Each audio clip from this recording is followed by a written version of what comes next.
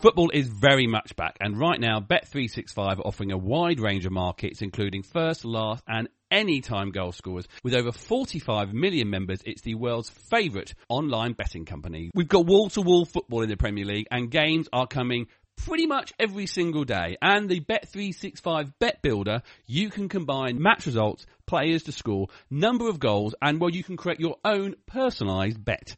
If you can't watch a game live, then do not worry. The Bet365 Match Live features can be used on the app, and you can follow every moment through live graphics and text.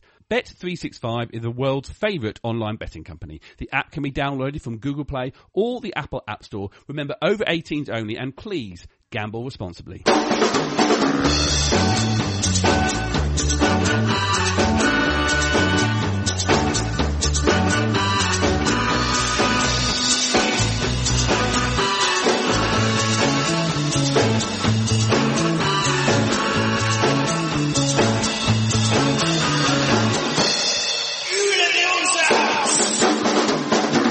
Hello and welcome to From the Rooker End, brought to you by The Athletic. My name is John, with me is Jason.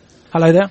And from within the ground of Vicarage Road, that place we once used to frequent, is Mr. Mike Parkin. And I can confirm here from Vicarage Road that the W in Watford stands for win. Correctamundo, because we are minutes after Watford winning 2-1 at home to Norwich in what was always going to be a 6-pointer, which if you read our WhatsApp group, if we didn't get the win, then the world would have ended about 2 minutes ago. There was no point going on. That wasn't just Mike, everybody. That was several of the people in the group. Mike, Jason and I were chatting during the game. Was that the first time? When was the last time we came back from behind to win a game? Yes, a long time ago, wasn't it? I'm not sure is the honest answer. I haven't done my prep. Jason said, which game do you reckon, Jason? Well, there was obviously Wolves in the Cup semi-final, but in the league, I'm trying to think, was Spurs the last one, or have we come back from behind since then? Yeah. I wonder if it was Spurs, yeah. Yeah, it sounds about right. That's my favourite thing. I've just thought of one. Go on then. Did Palace away, did we go behind in that one and come back and win 2-1? We did. Well done, Jace. I bet there's another one, but we won't kill ourselves over trying to remember it. But it was a game which started with the players walking on to Z-Cars. The first time we've heard it played across the Tannoy at Vicarage Road since the restart. We know how bad it went, Mike, last year when there was no Z-Cars. It returned and things were better. And, well, were things better today? Well, yes, of course they were. Watford have won a must-win game, and I know we can't just say, Watford have won. Good, end of podcast, see you next week.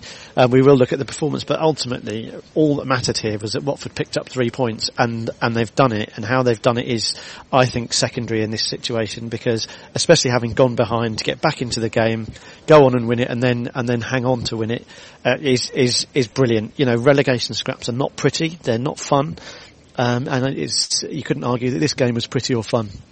But at the end of the day, the W's in the scorebook, and there's 3 points on Watford's total, and that's all I care about. And having spent a lot of time being really miserable and really downbeat, I'm delighted, absolutely delighted. And thank God, because you're not going to bring the rest of us down. Via I'll still try. But I thought brilliant. Z-Cars were going to be a great start, Jason. But within 4 minutes, we were one behind because Norwich opened the scoring. It wasn't clean, was it? It wasn't what you want. No, I mean, I don't like to point fingers, but mine was pointing at Kiko straight away. Not long before that, he'd given away a soft free kick in the same part of the pitch, and then he just sort of fell over trying to tackle the, I can't remember who it was who made the run through. Just not what you need. They'd have come out, I'm sure, with Pearson's words ringing in their ears about fight, passion, spirit. And there was none of that in that challenge from Kiko, and he just let the guy waltz through, and Messina probably didn't cover himself in glory too much as well, too scared to commit, I think. Let Buendia turn. It was a good finish. He used Dawson as a sort of shield, so to hide the ball from Foster and curl it into the far corner. It was a good finish, but one that was preventable from our point of view.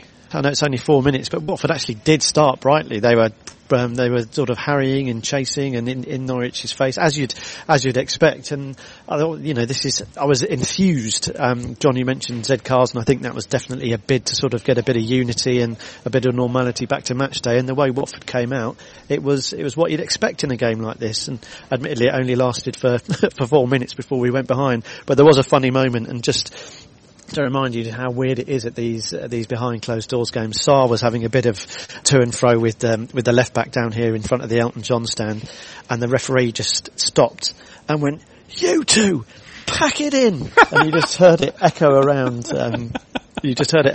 Vicarage Road, and the whole place just burst into laughter. Both subs benches both cracked up, and it was a sort of a rare moment of brevity in a pretty intense situation. The goal, though, the equalising goal, didn't take long, which did help my mood. By the way, I would apologise to my family. On 2 occasions, as we know, Watford scored 2 goals. I absolutely scared the bejesus out of them from standing up, shouting and clapping quite loudly. But it came with a Craig Dawson magical header. We've sort of not come to know from him, but it's becoming a new normal, Mike. Yeah, and we spoke to Adam, didn't we, in the week about his piece in The Athletic, which reminded us that Craig Dawson does have goal scoring prowess, and there he was smuggling in at the back post, and it looked like that was going to be the source of our success, didn't it? Get down the right, get the ball in, and put them under pressure, and it worked out well, and I'm just so glad that they hit back so soon. I think there was probably 5 minutes between the 2 goals, and it was really important that Watford did that. And good for Craig Dawson's confidence, because again we talked about him being a confidence player and not the noisiest of players and that sort of stuff. So for him to get a second goal is good. It's hopefully helping him defensively as well. But for me, just hitting back so quickly was absolutely vital, and thrilled to see it smuggled in at the back post there. That leveled things off, as an equaliser does. That's why it's called an equaliser. But I suppose what you wanted, Jason, from this was, okay, fine, we are the better team, just about, on across these last 30-odd games. But we needed to see a little bit more from Watford. We needed to see them grab the game. Did we grab the game in the right way for you? No. I don't think we did, to be honest. I was quite disappointed in the way that we played. I thought we gave Norwich too much time and space. I thought Buendia and Vrancic saw way too much of the ball. They were just sort of invited on, they could pick the ball up from just inside their own half and then just sort of waltz through. There were times where I thought they just seemed to skip past players too easy, and we were then sort of chasing shadows a bit. And frankly, at times I thought we were quite lucky. To interject, and good grief, I can't believe it's me being the positive one, but I did think Watford started pretty well, getting, Sarr saw much more of the ball than he had previously. And another thing that you noticed here, Nigel Pearson absolutely lost his rag when people weren't attacking the near post. One particular ball went in, and there was no one there to pressure Tim Krul. And I actually thought there was glimpses from Watford. I think you're right, Jace. I think there was Norwich for a team of their quality, and let's face it, it's clear to see why they're bottom of the Premier League. Watford allowed them to look a lot better than they really were, and gave them too much space and probably too much respect. But largely speaking, I thought Watford did ask questions, certainly certainly early on in the game, and I thought, right, okay, I think we're going to be in with a shout here. But ultimately, as the game went on, I think you're right, Jace, they probably made it a lot harder than they needed to. Definitely got some role reversal going on here, Mike. But I do agree. It was good to see Sarr being involved in an attacking sense so much more, and it was a lot better getting him down the right hand side. Like you say, the near post crosses that he was sort of constantly putting in, no one was attacking those. A lot of our crosses went to Tim Krul. Easy for him to defend in a lot of cases, but if we'd have had someone attacking those, it could have been a lot more comfortable.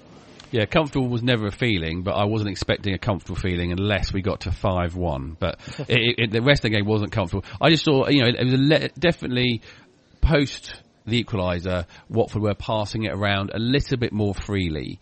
The second half starts, and what must be the greatest goal ever scored at Vicarage Road, Mike, Danny Welbeck, an overhead kick into the top left-hand corner after it's sort of not a great cross from Sarr, came off the Norwich player high up in the air, and boom, it was in.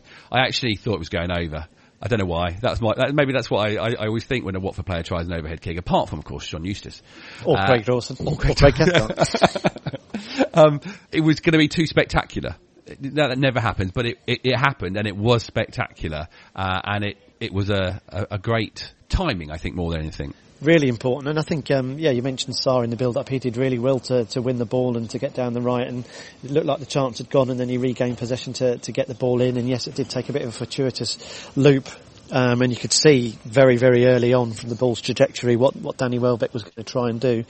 And he caught it absolutely perfectly, and it was a sublime finish, really, really good. Tim Krul, absolutely no chance. It just sort of arced, probably doesn't do it justice. It didn't loop, it didn't arc. It's sort of, an arrow is probably a bit too harsh, but it was perfect in that top right hand corner. And will have done Danny Welbeck, who played well, I thought. He put himself around well on that flank. Done him the absolute power of good. And you're right, John, to mention Watford are low on confidence, and they played like it. This whole match was a sparring sort of affair between two sides, obviously with wafer thin confidence. You have to take positives like that. So for Danny Welbeck to score a goal like that, continue his excellent scoring run against Norwich, is a huge boost for us, not just in terms of points, but in terms of players realising what they're capable of in this side, because Watford are better than this. Watford are a better side than this, and hopefully they can kick on from it. But yeah, it was a fantastic goal, and I think it came in. They all come at important times, don't they? But just coming so soon after the break, 10 minutes in, it gave Watford something to hold on to, and I think, whilst Jace is right, they weren't super impressive for the remainder. Tim Krul had to make a stop from Tom Cleverley later on. I think he sort of stung his palms, didn't he, with a decent effort. But apart from that, he wasn't called upon that much. But what I did love was the energy levels from Watford throughout. I thought they worked really hard. Kiko Femenia, like you say, Jace, had a bit of a wobble early on, but then from then on, I thought he was absolutely everywhere.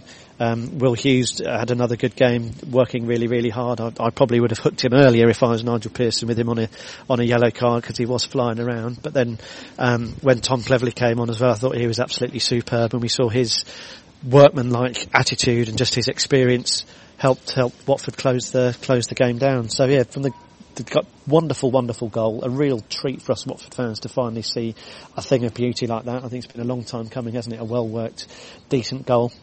And yeah, it gave us a platform and something to hold on to, which ultimately we did. Well, let's talk about how we held on in a little bit, but going back to Welbeck as his full performance, Jason, not just that spectacular goal. We spoke after the game at Chelsea, and it was like, weren't we better? We played him through the middle. I know that was after we were 2-0 down. He didn't start there. How was he sort of deployed today by Nigel? Well, he was out on the left, wasn't he? But you did see him picking up central positions quite a lot. So with us getting Sarr into the game a lot more and utilising him down the right-hand side a lot more, Danny was getting into the box, trying to look to get onto the end of those crosses. And I thought it was his best game that he's had for us on the left-hand side. I was impressed with him today. And not just the attacking work as well. I think attacking-wise, he was looking to run at people, looking to take people on. Okay, didn't always come off, but when it did, it was good, caused good situations for us. But defensively as well, he was sort of tracking back, getting stuck in. He won a few tackles, I think, nicking the ball off advancing fullbacks. So yeah, all round a good performance from Danny today. Mike, did you let's talk about one of his co-workers up front with him, Troy Deeney.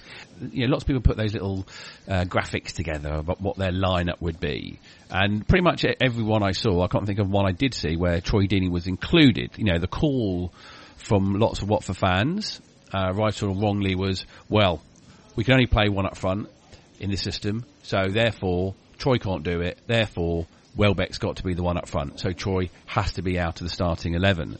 I don't think I ever saw that happening, just because that's a heck of a mental change and could really throw things off in a dressing room at this crucial time. So I was sort of grateful in many ways that he didn't do anything knee-jerk. I was slightly disappointed because many of those graphics also had João Pedro starting, which was never going to happen, not in such an important game. But was Troy utilised better, and was he more Troy-like because he had Danny Welbeck with him for much longer? Did we see a partnership growing? Firstly, I think people are justified to suggest that Troy Deeney should be rested. But I think the way he performed on at Stamford Bridge, it was un-Troy-like. He looked miserable. He didn't look at his best, and I think the way Watford played the game didn't necessarily suit one man up top on his own. He was never going to get loads of chances, but it was a poor game by Deeney's standards. So I understand coming off the back of that, especially when Welbeck came on, he started making things happen, didn't he? So I understand the fans' desire to see a change there. When, taking a sort of slightly more scientific, cold, hard-headed look at the situation, if you're going to put Welbeck up front, like you say, John, it's going to that would mean you either start Pereira on the left or Pedro on the left, and Pearson's been loath to use João Pedro, and Pereira's been pretty grim when he's come on for his little cameos. So you could probably work it out if you looked at it like you said, John. And then if you think about who we're playing, Norwich City, probably with all due respect, as close to a Championship side as we're going to play in this division, and we know that Troy Deeney does well against these sort of sides. And I thought he actually did well today. He battled really hard. He won a lot of headers. He was very vocal. He was active around the pitch. And I think Watford benefited from having him on there. And I think Danny Welbeck benefited from him being on the pitch as well. His play was supplemented nicely by Troy, and just getting Sarr into the game as well. It makes that front three, that top three, look like a threat, because to be frank, they haven't looked like a threat far too often this season. Certainly after lockdown, it's been very, very disappointing, but at long last we asked a few questions. So I understand the frustration with Troy, and I think I don't blame anyone for it, but I thought he did well tonight. I think he played his role that he was expected to do. He won a lot in the air, didn't score, didn't get many shots off, but yeah, I think he had a big role to play. Jason, we haven't talked about Etienne Capoue, who had, as I said on Saturday, a very emotional game. He seemed to be much better than Saturday, but still not full-on caps. Yeah, I think you're right. There's probably not much more to add to that. I think you hit the nail on the head. It was certainly better than Saturday. We saw a few raking passes, not massive amounts of, and he was getting stuck in, and it just seemed to be a more level-headed performance from him. Steps in the right direction, but if it was a school report, I think you'd say could do better. The end of the game, though, Mike, it was, over half an hour from the second goal to the end of the game. I think Ben Foster did some, not his best work, but some decent work in time wasting. Colin on our WhatsApp group shared a magnificent photograph of him hiding behind the sofa. I was definitely in full-on foot tapping mode. We seem to be wanting them to come onto us a bit too much. Maybe nearer 70 minutes we were still driving and still trying, but the last 20, particularly for me, did seem to be we were on the back foot. But also we made 2 substitutions in the entire game. That surprised me quite a lot. It's difficult, isn't it? I'm just so relieved that we won the game, so I'm loath to be too critical. And of course we were, like you say, John, you were tapping your toe, Colin was behind the sofa, the rest of us were sort of hyperventilating and stressing out. But Norwich did have an opportunity to equalise, didn't they? The ball flashed across and the guy couldn't just put it away, and I think had they scored that, it would have been curtains. I think Watford would have struggled to rouse themselves to go and score another goal. So you have to mention that chance. So Norwich did come close to equalising. But largely speaking, I thought just the tempo with which Watford played, whilst it wasn't particularly pleasing on the eye, and whilst we didn't create loads of chances, we did make it very difficult for Norwich. And yeah, we did invite them on a little bit, but not to the extent where it was a massive concern, I don't think.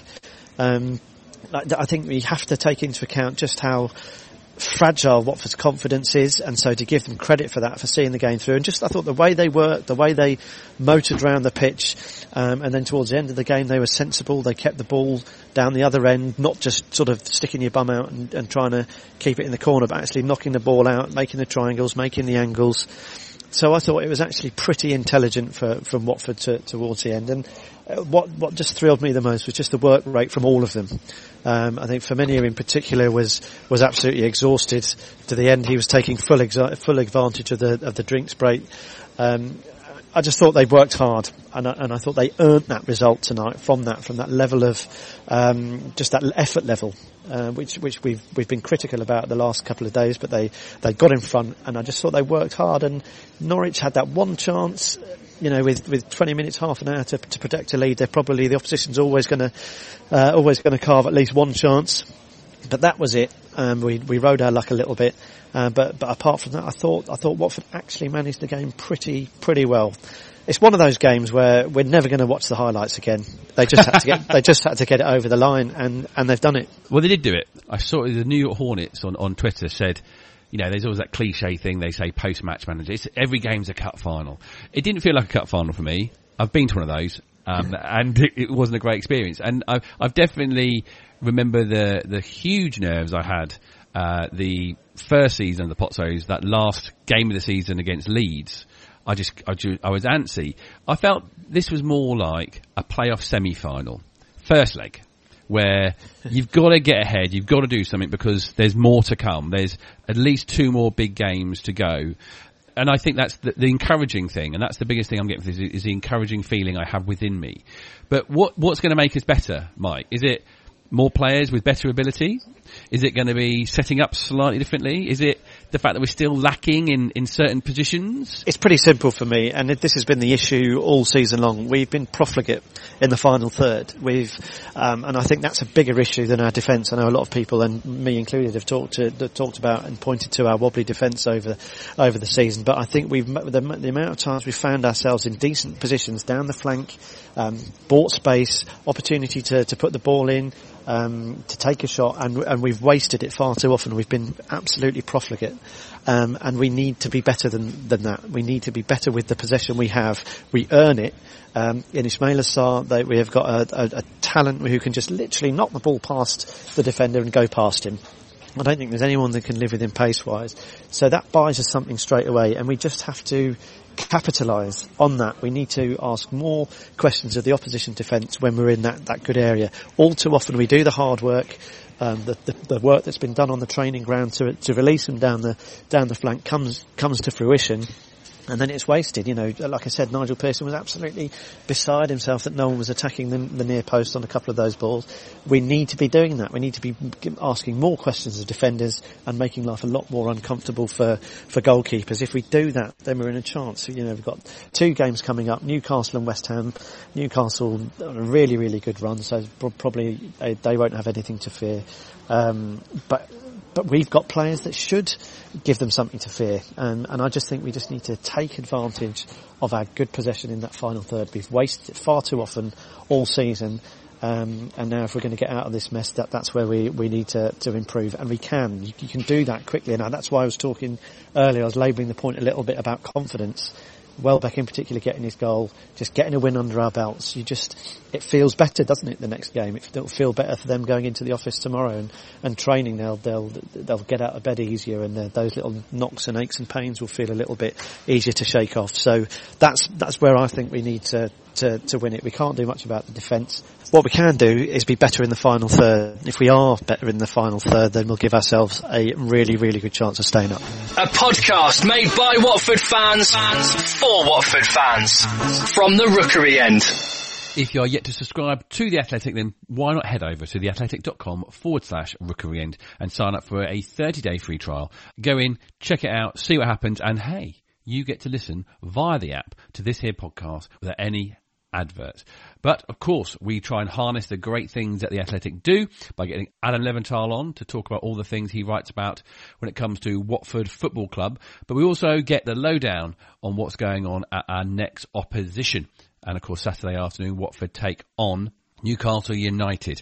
We got in touch with Chris Waugh, who is one of the Newcastle United writers for The Athletic, and of course I started by asking him, are Newcastle fans surprised about how well they've been doing since the restart? No, I think a lot of Newcastle fans are quite surprised. Before lockdown, or certainly before sort of March time, Newcastle had picked up a lot of results, but they always felt unsustainable. They play in football which would be best described as turgid. I think they were very, very, very, very poor on the eye, but then they were very fortuitous in many games, and it got to a point tally which I think that a lot of people felt probably wasn't reflective. I mean, they were bottom of basically every single statistic, where it was XG, goals scored, whatever it was in offensive metrics. They were struggling. They'd managed to get to that stage, but Bruce changed from 5 at the back to 4-2-3-1 just before lockdown. And really since then, Newcastle have looked a lot better offensively, and they've come back leaner and sharper. After lockdown, they've taken 8 points from their 4 games, possibly could have had a few more than that, scored 10 goals in 4 games, when before lockdown they'd scored 8 in the 13, so they've really ramped it up going forward, and I think part of that is to do with the change in formation, which has got a lot of their offensive players higher at the pitch, and primarily it's to do with Allan Saint-Maximin, who really has stepped up a level, and whereas earlier in the season, tricks and flicks, but maybe didn't actually hurt the opposition as he should have done, didn't do them in the right parts of the pitch. Now he's added a lot of assists and product goals to his game, and really he is one of the Premier League's in-form attackers at the moment. Seeing him, he was in discussion to be part of Watford, possibility, and part of those conversations that go on that we never quite know about. We've got this slightly younger Zaha in our squad, who was sort of was our creative outlet. Do you think he's going to be found out fairly soon, or is he a bit wiser to be able to keep expressing himself?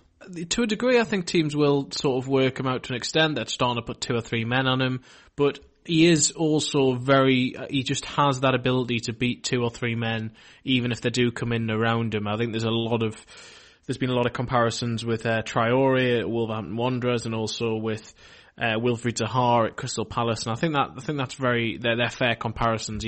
I did a piece on him for The Athletic earlier in the season, basically looking at his background, and basically he learned football on the sort of streets of Paris, and this dribbling that he has, he dribbles with his dog in the garden, and he says, if I can beat my dog, then I can beat a defender, and so that's where he gets it from. So I think they will, yes, undoubtedly they will figure him out to a certain extent, but I also think with just his ability to beat a man is that it's something you can't teach. It's something he's got, which is naturally gifted at. But the key for him is adding this end product, and it's not just beating the man; it's then making sure that actually pays off, and that it really has a material effect for Newcastle. Early in the season, that wasn't happening. Recently, it has been, but over the course of his career so far, he's only 23, but over the course of his career so far, he's failed to do that consistently over long periods. So for him, I think it's almost that mentality thing of making sure that this now is going to be him consistently, and if so, he will be a potent weapon for Newcastle. But the issue for Newcastle is, in another sense, is they're massively over-reliant on him. Whenever he's come off in games in recent weeks,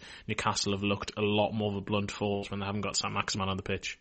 He seems to be one of those rare players that all football supporters seem to like. I think he seems to enjoy playing the game, and I think people enjoy watching him. Hopefully, we won't enjoy watching him too much at Vicarage Road in the coming days. I read your piece with interest, Chris, on The Athletic, talking about the turnaround that Newcastle have managed to put together, specifically after lockdown, and they've scored bucket loads of goals really since they came back compared to earlier in the season. Probably scored more goals than Watford have had shots since we came back. And you kind of alluded in the piece that it was they've managed to hang on to possession. They've managed to earn and keep possession a little bit more. From a Watford point of view, we really are clutching at straws now. We're looking for any positive we can take. So do you think if Newcastle's game is predicated on that possession, it might play into Watford's hands a little bit, allow Newcastle to play in front of them and hopefully break it up and maybe hit on the counter? Is that something you think they might be susceptible to? Well, Newcastle they were caught out against West Ham on the counter, a couple of defensive lapses, and Newcastle are looking quite tired at the moment. I mean, they've had 5 games in 15 days. They go to Man City on Wednesday as well. So I think there probably is that ability for Watford to exploit Newcastle on the counter-attack. One thing that's been interesting is since they've changed to 4-2-3-1, there was a lot of concern that they needed to play with 5 at the back because they couldn't be defensively solid. They haven't conceded that many goals since they've done it, but in the last couple of games there have been a few lapses of concentration and starting to concede a few sloppy goals. So if Watford were looking for some sort of encouragement, I would say that would be probably it. To try and catch them on the counter-attack, get in and behind the full-backs if they can, because if they can do that, then Newcastle can be susceptible to concern. I mean, Watford really, if they're going to stay in the Premier League, they probably need to win this game. I think it's fair to say. Would you say they're in with a chance? I think they are. I mean, Newcastle are in a strange sort of position now where they've got 43 points. Realistically, last summer, given the turmoil, they were in when Rafa Benitez left, and they lost more than 50% of their goals in Jose Perez and Salomon Rondon leaving last summer.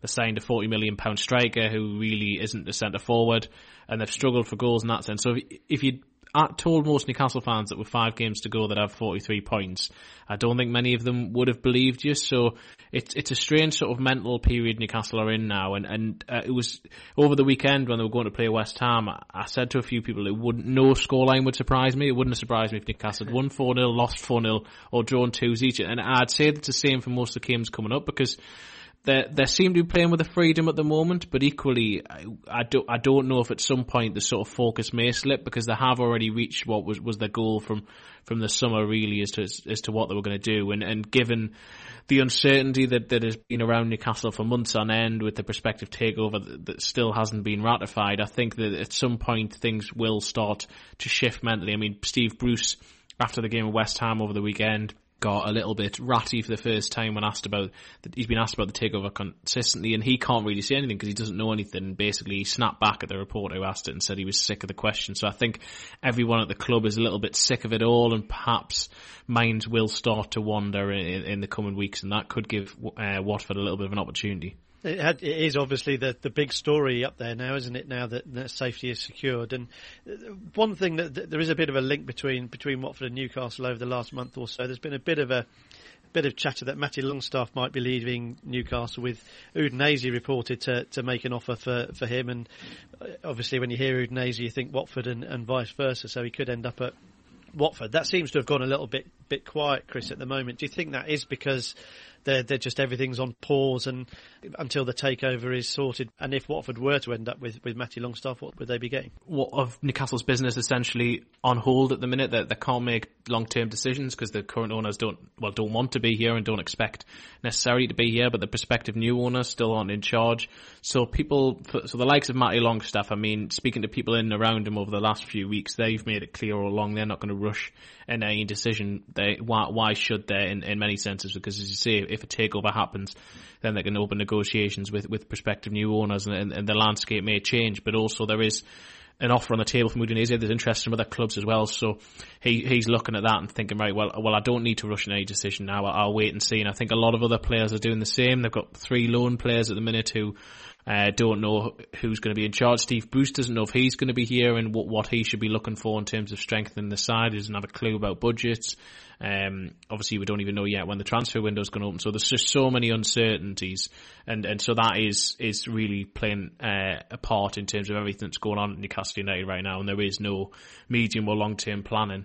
But in terms of Matty Longstaff, if he was to leave and if he was to go to Udinese and then potentially end up at Watford, I think he's still quite raw, but he's a player who is obviously his brother Sean broke through just before him, and Sean's a bit more of maybe a bit more technical, can play in the number 10 role as well as in midfield, is being compared to Michael Carrick, whereas Matty Longstaff, when Steve Bruce first arrived when Newcastle won pre-season in China last summer, he basically said that he just saw this ginger lad run around the middle of the pitch, and you couldn't miss him because he was just everywhere, and he's just a bundle of energy, and he's just that sort of midfielder who's a bit of an irritant for the opposition because he just never stops. But he also is very good at spreading play. He's very confident on the ball. He's always asking for it, and so I think there's a player, as I say, he's quite raw in many ways, but there is someone you can see developing there as to quite an all-round sort of midfielder, and I certainly think if you could get him for a snip,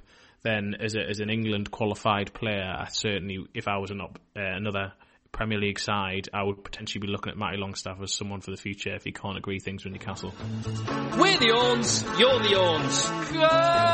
Come on, you Orns! Mike, you're at the game. It's just finished. It must be a buzz of activity. What's it like at Vicarage Road? Very quiet. Okay. You'll be back there on Saturday lunchtime when Watford take on Newcastle.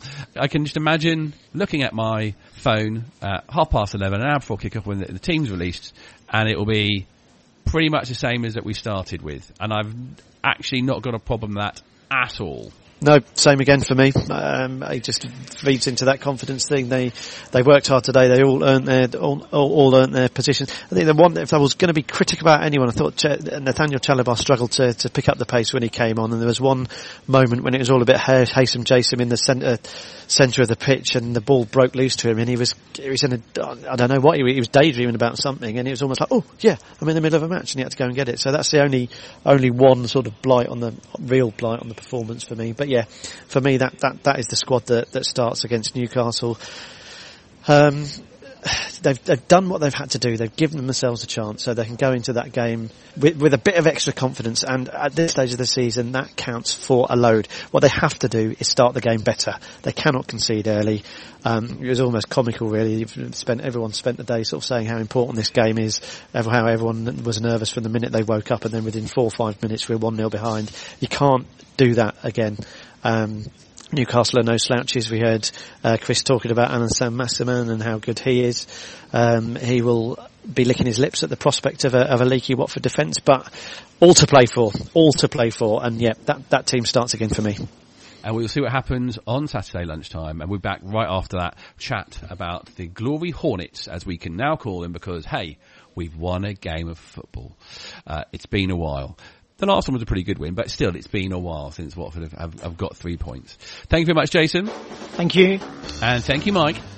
Thank you, and thank you everyone for sticking with me. I am aware that for the last month or so I've sounded ridiculously miserable. Glad to be speaking in a much more positive frame of mind. Thank you to everyone for allowing me to voice my disapproval over the last couple of weeks. But yes, thank you, John. Thank you, Jace. Well done, Watford. Really pleased with that. You Wolves. Thanks for listening, and come on, you Wolves!